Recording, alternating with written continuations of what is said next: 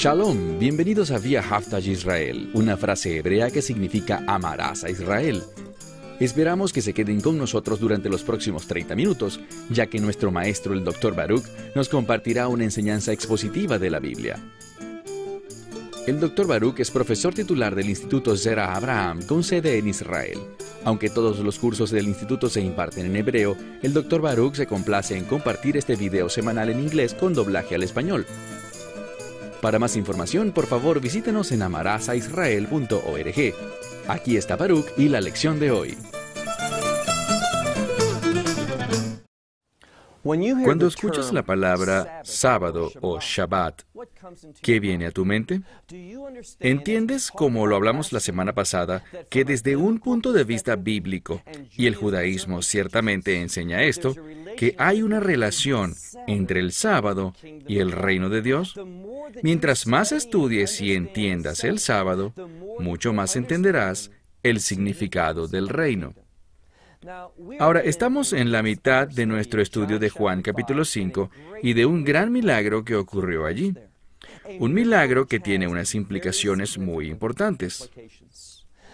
Pero antes de que volvamos a Juan capítulo 5, quiero darles una base de esta verdad que comparto con ustedes, que mientras más entiendan el sábado, más entenderán el reino.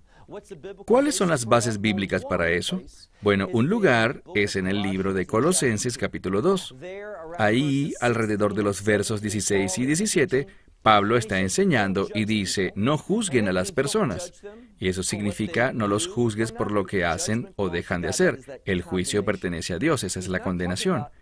Él no está hablando de evaluar a las personas. Y en el pasaje, nosotros como creyentes tenemos la libertad, tenemos la potestad de utilizar la Escritura para el beneficio del reino y para nuestro propio beneficio. Y lo que dice aquí es que las cosas como el sábado y las fiestas, dice, estas son sombras de las cosas que vendrán. Quiero enfatizar, si tienes una Biblia que dice que estaban por venir, están desviándote a propósito, porque la Escritura dice que vendrán en el lenguaje bíblico. Así que, a través de cosas como el Shabbat y las fiestas, podemos tener una muestra de las cosas que están por venir. ¿Qué es eso? Bueno, si ustedes leen, muchos comentaristas cristianos entienden que aquello que está por venir es el reino de Dios, las cosas del reino. Entonces el Shabbat, las fiestas y las otras cosas que son mencionadas allí son todas sombras de cosas que han de venir. Pero aquello que proyecta la sombra, aquello que es la base de estas cosas, es decir, lo que le da el significado a estas cosas, ¿quién le da el significado? Es el Mesías o el Cristo. Así que mientras más entendamos acerca del Shabbat, festivales, nuevas lunas e incluso las leyes alimentarias que hablan acerca de comidas y bebidas, todas estas cosas nos dan entendimiento y una vista más profunda acerca del reino y del Rey mismo, porque Él es quien proyecta la sombra. Y a veces la palabra sombra se usa para hablar de la unción, la sustancia de estas cosas en un sentido práctico. Entonces, ¿por qué digo esto? Bueno, abran sus Biblias ahora en Juan capítulo 5 y versículo 10. Allí hemos visto que en el estanque de Bethesda o Bethesda, hay un hombre que ha estado enfermo por 38 años. Ha estado en ese lugar, ya sean los 38 años completos o no, ha estado ahí. La Escritura dice que por mucho tiempo. Y Yeshua lo sana. Noten que él no obtuvo la sanación como él pensó que la obtendría. Él pensó, si voy a ser sanado, serán esas aguas son agitadas por el ángel. Pero no, a veces nos enfocamos tanto en la forma en que pensamos que Dios actuará, cómo nos va a bendecir, que cuando Dios tiene una manera diferente, nos la perdemos porque estamos muy enfocados en nuestra manera en vez de su manera. Él puede tener algo totalmente diferente. Solo porque una persona recibió y hubo una multitud de personas que recibieron sanación en ese estanque, no significa que Dios va a sanar a todo el mundo igual. Y por cierto, vamos a ver que ese mismo día la única persona que Yeshua sanó fue a ese hombre. ¿Por qué? Porque los milagros no son dados simplemente a aquellos que necesitan un milagro. Todas estas personas necesitaban un milagro, pero lo que encontramos aquí es que en ese día solo ese hombre recibió el milagro. Entonces, comencemos con el verso 10. Yeshua le dice a él, en el verso anterior, levanta tu lecho y camina. Bueno, de acuerdo a las Escrituras, y estoy hablando del libro de Santiago, hay una actividad prohibida en el sábado. Hay muchas en Shabbat, pero una de esas es llevar o sacar cosas de la ciudad. ¿Por qué? Comercio. No hacemos comercio o negocios el sábado. Así que dice que está prohibido cargar en el libro de Jeremías, pero habla específicamente de llevar cosas dentro y fuera de la ciudad, productos, comercio en sábado. Pero los rabinos decían que está prohibido de cualquier manera cargar cosas. No puedes cargar nada en sábado. Pero la excepción es esta, en un solo lugar, lo que significa que sabemos que en tu casa puedes cargar cosas, levantar cosas, porque no estás haciendo negocios y no estás llevando cosas de un lugar a otro. En hebreo, meitahum ahad le tahum aher. Está prohibido hacer eso. Ahora, ellos simplemente, para estar seguros, dijeron, no puedes cargar nada afuera. ¿Y qué fue lo que dijo Yeshua a este hombre? Le dijo, levántate, toma tu lecho y camina. Y hay un énfasis en este camina, en este nuevo estilo de vida al que se refiere la palabra caminar. Entonces, esto ocurrió en el día del sábado. Y noten lo que pasa en el verso 10. Puesto que ese día era el día del sábado, y por eso y su Biblia puede decir los judíos. Pero tengan cuidado, porque este hombre es judío, todas las personas en ese estanque y en esos 5 pórticos, ellos eran judíos. Todos en Jerusalén eran judíos. Así que este término, los judíos, no habla realmente de los judíos, es decir, todos aquellos que eran descendientes de Jacob. Es el término los judaítas, y ni siquiera habla de todos los de la tribu de Judá o del reino del sur de Judá. No, se está hablando de aquellos que son líderes. El término judaítas, especialmente en el libro de Juan, o judíos, como es traducido frecuentemente, significa aquellos que son de la tradición de los ancianos, quienes siguen esa escuela del pensamiento, y recuerden lo que dijimos, aquellos que siguen de manera estricta las tradiciones de los ancianos. Y, por cierto, abandonaron los mandamientos de Dios. Y es solo cuando entendemos los mandamientos de Dios que llegamos a ser sabios y entendemos cómo funciona Dios, porque Él no viola su ley. Y por eso entendemos lo que Dios está planeando. La ley es una gran fuente de revelación. Así que en este pasaje, vean de nuevo en la mitad del verso 10. Por esto, los judaítas le dijeron al hombre que había sido sanado, es sábado, no es permitido por la ley que tú cargues tu lecho, esa pequeña cama o catre en la que estabas acostado. Estás transgrediendo el día sábado al hacer eso. Déjenme hacerles una pregunta. ¿Saben, los milagros no son solamente por el bien de ser sanado? Hemos hablado de esto, ¿cierto? Hay una multitud de personas enfermas allí, pero una sola fue sanada. Entonces, lo que podemos concluir es esto. Los milagros son para el propósito de revelación. El Mesías hacía las cosas para confirmar la verdad. No es un accidente. De hecho, lo ha dicho una y otra vez. Levántate, toma tu lecho y camina. Y el énfasis está en levantar el lecho y caminar. El levantarse fue el milagro. El tomar el lecho y caminar era el propósito del milagro. Así que esto es muy interesante. Los judaítas, estos líderes, estaban allí siendo testigos de lo que ocurría en Betesda. Ellos estaban teniendo un orden. Ustedes podrían pensar que ellos hubiesen dicho, queremos ser justos aquí. Una de las cosas más justas aquí es que la atención es por orden de llegada. Hagamos una línea, una fila. No hagamos de esto un caos sin control alguno, donde quien sea que llegue primero y todos saltan. Esto es un desorden. No, vamos a ponerle un poco de orden a esto. No podemos dejar que pasen cosas como la de este caballero que ha estado por aquí un largo tiempo y no ha conseguido sanación. Alguien más viene y ha estado por corto tiempo aquí y es sanado. Pero no había orden alguno. Ellos no estaban interesados en Betesda, porque no estaban interesados en lo que Dios planeaba. Ellos no estaban respondiendo a donde Dios se estaba moviendo. porque ellos se concentraban solamente en sus pensamientos. Pero cuando alguien viola sus enseñanzas, su entendimiento del sábado, ¿dónde están ellos? Inmediatamente ellos se abalanzan sobre este individuo. Y ese es el contexto que estamos viendo aquí. Así que una vez más, ellos dicen al final del verso 10, la ley no permite que tú levantes tu lecho. Y aquel que fue sanado dijo, aquel que me hizo esto, el que me sanó, me dijo, esta es la segunda vez, o de hecho la tercera, toma tu lecho y camina. Ahora, él pone la responsabilidad sobre Yeshua. Él dice, yo solo estoy haciendo lo que aquel que me sanó, y ahora esto es importante, ¿por qué?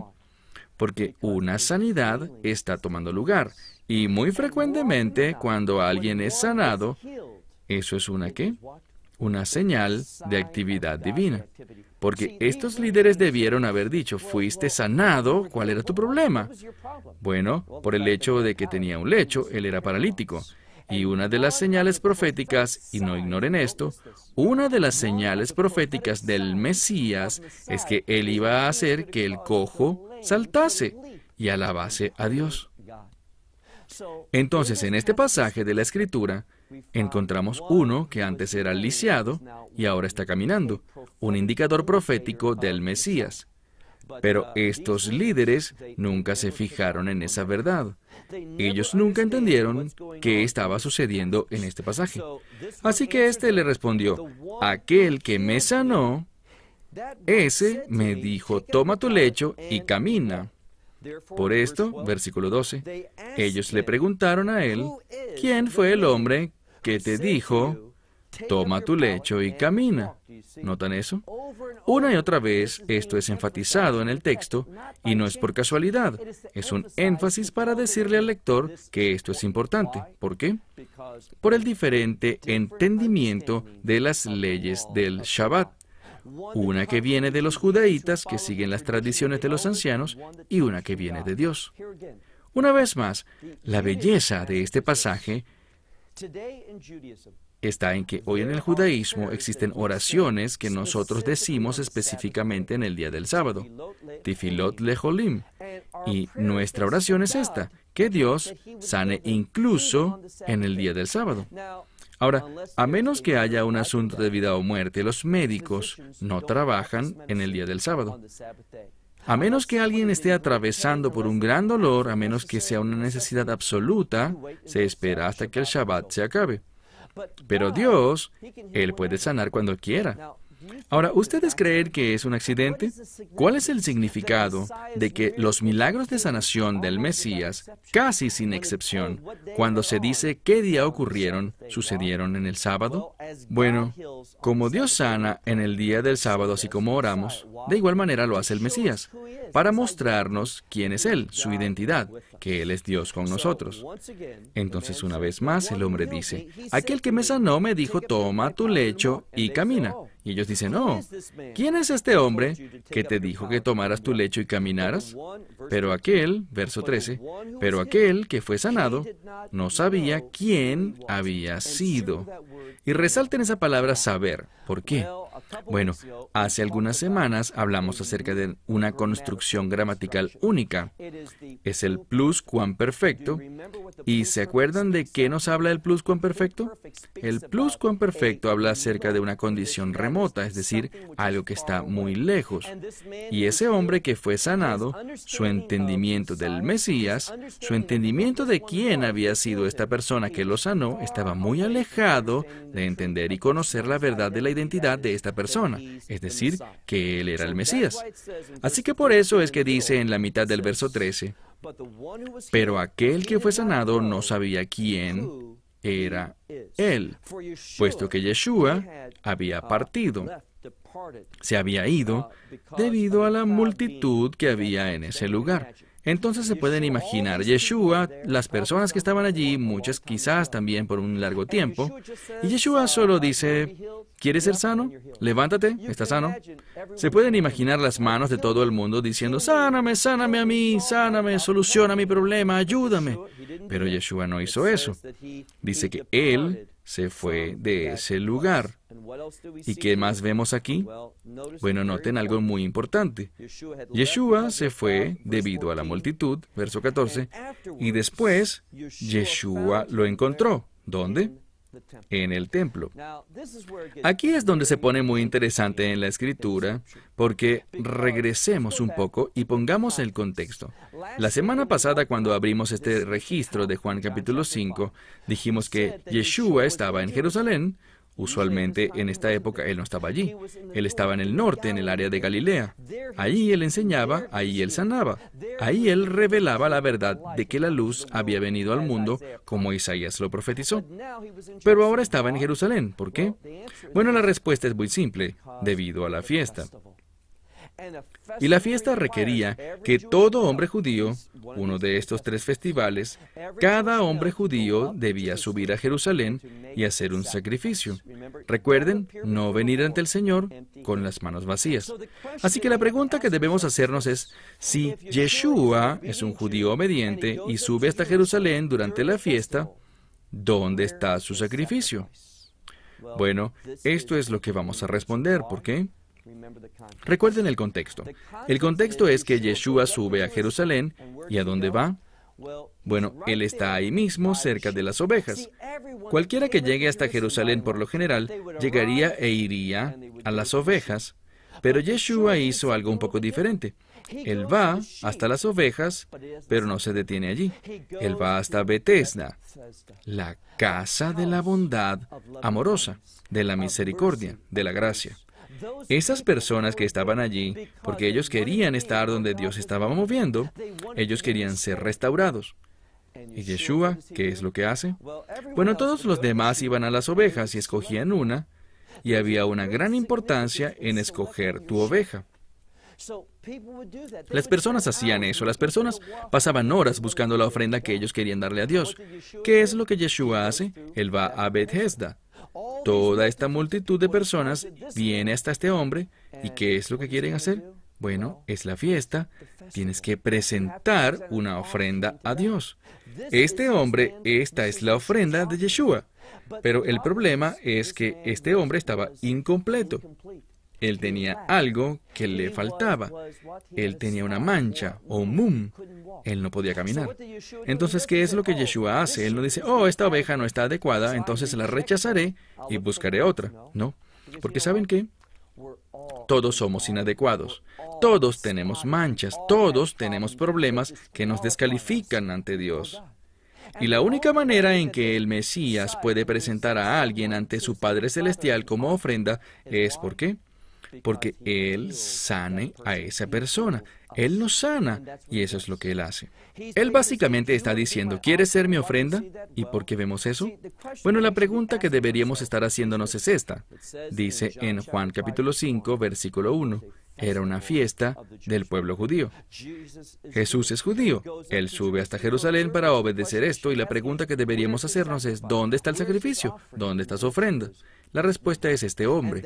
Y es por eso que es tan importante, vean la Escritura, verso 14. Y después de estas cosas, Yeshua lo encontró en el templo. Vean, a través de la sanidad de Yeshua, este hombre pudo hacer algo que no había podido hacer por 38 años. ¿Qué sería eso? Adorar a Dios en el templo, acercarse a Él. Yeshua lo restauró y esa era su ofrenda. Entonces, lo encontró en el templo y le dijo a él, mira, has sido sanado. Ahora subrayen esa frase, mira o mirad, recuerden esa palabra mirar aquí o he aquí. Cuando sea que esta palabra aparece es para decirnos que algo importante está por decirse o pasará en el texto bíblico. Y si ustedes ven aquí, dice, he aquí o mirad, sanidad, Él se ha convertido, o en este caso te has convertido.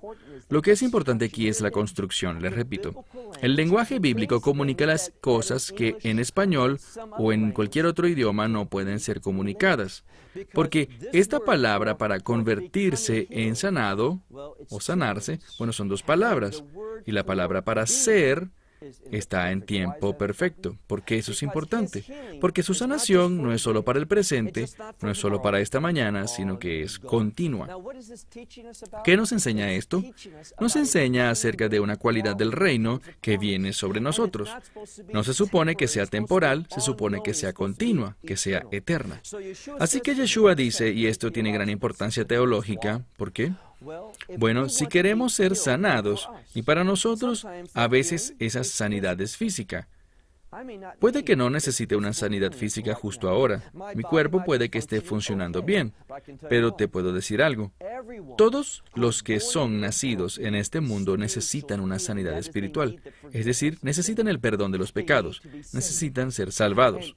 Y sumado a esto debe estar el deseo de ¿qué? De alejarse del pecado. Si tú dices, sí, yo quiero ser salvado, quiero el perdón de mis pecados, quiero estar en el reino de los cielos cuando muera, pero mientras tanto yo quiero caminar en pecado.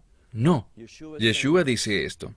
Le dice a él, he aquí, o mirad, tú has sido hecho sano. Esto es un proceso continuo, no la sanidad, sino el resultado de esa sanidad.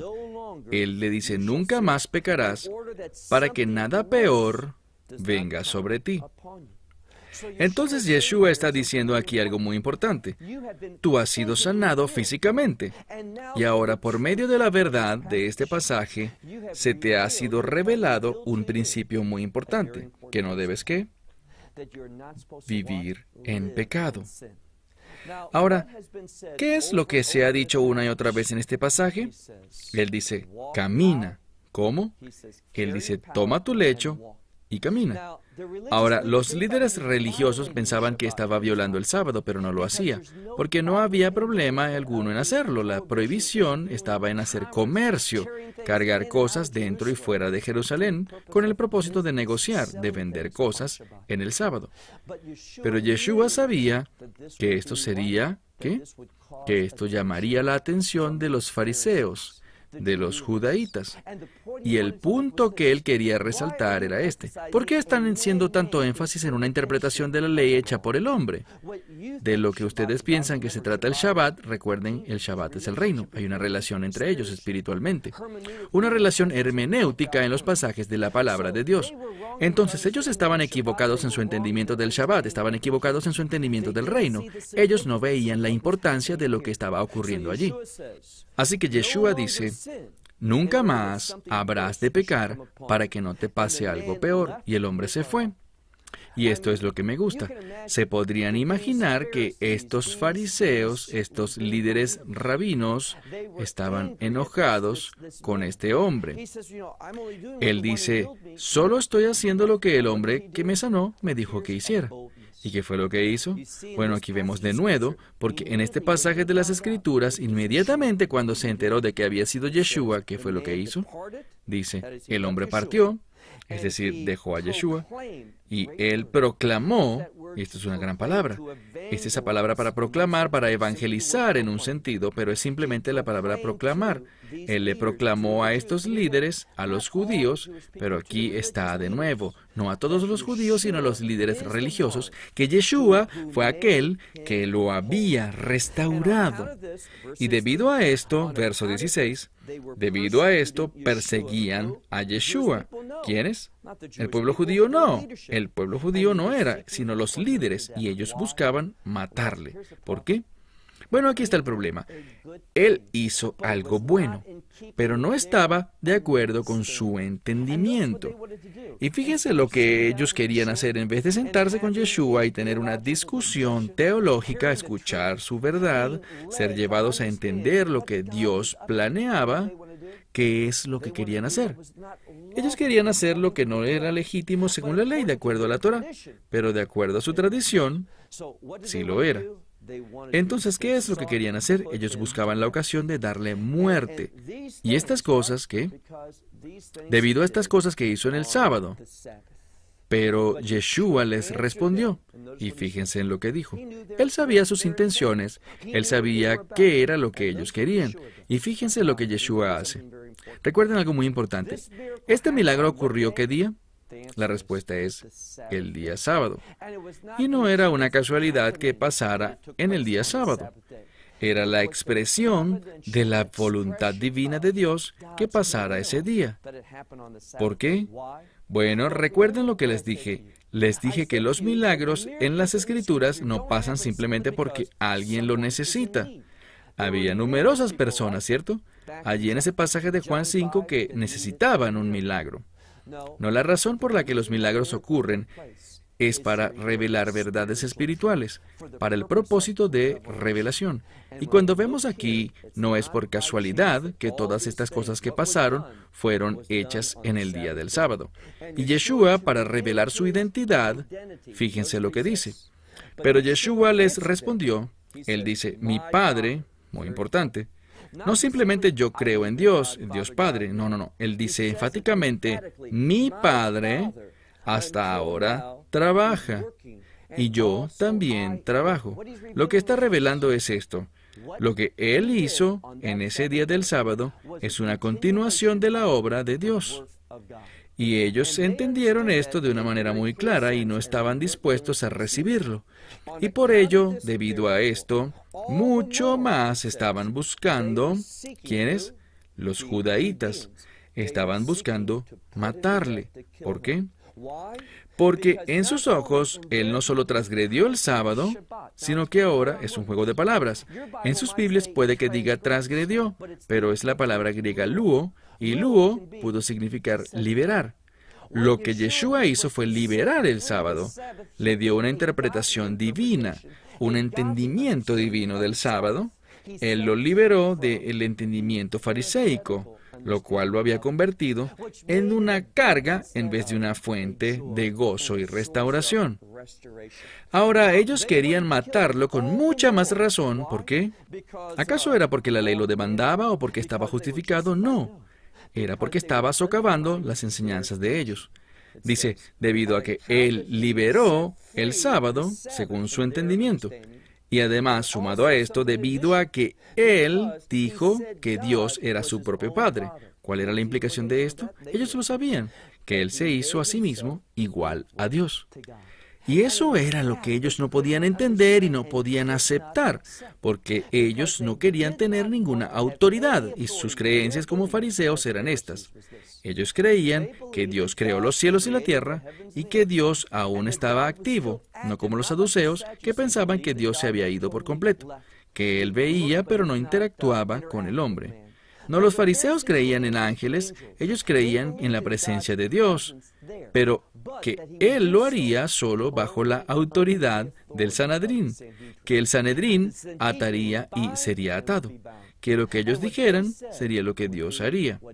En otras palabras, su teología los ponía a ellos en control y Dios era simplemente su sirviente. Y cuando su control se veía desafiado, ellos no podían aceptarlo. Bueno, déjenme preguntarles, ¿puedes aceptar cuando el control de tu vida es desafiado? ¿Estás dispuesto a someterte al liderazgo del Espíritu Santo? Los dejo con estas preguntas y hasta la próxima semana. Que Dios los bendiga ricamente. Esperamos que te hayas beneficiado del mensaje de hoy y lo compartas con otros. Por favor, haz planes para unirte a nosotros cada semana en este momento y en este canal para otra transmisión de amarasaisrael.org. Nuevamente, para obtener más información sobre nosotros, visita nuestra web amarasaisrael.org, donde encontrarás muchas otras conferencias de Baruch en formato de video. Hasta la próxima semana. Que el Señor te bendiga en Yeshua HaMashiach, Jesús el Mesías, mientras caminas con Él. Shalom desde Israel.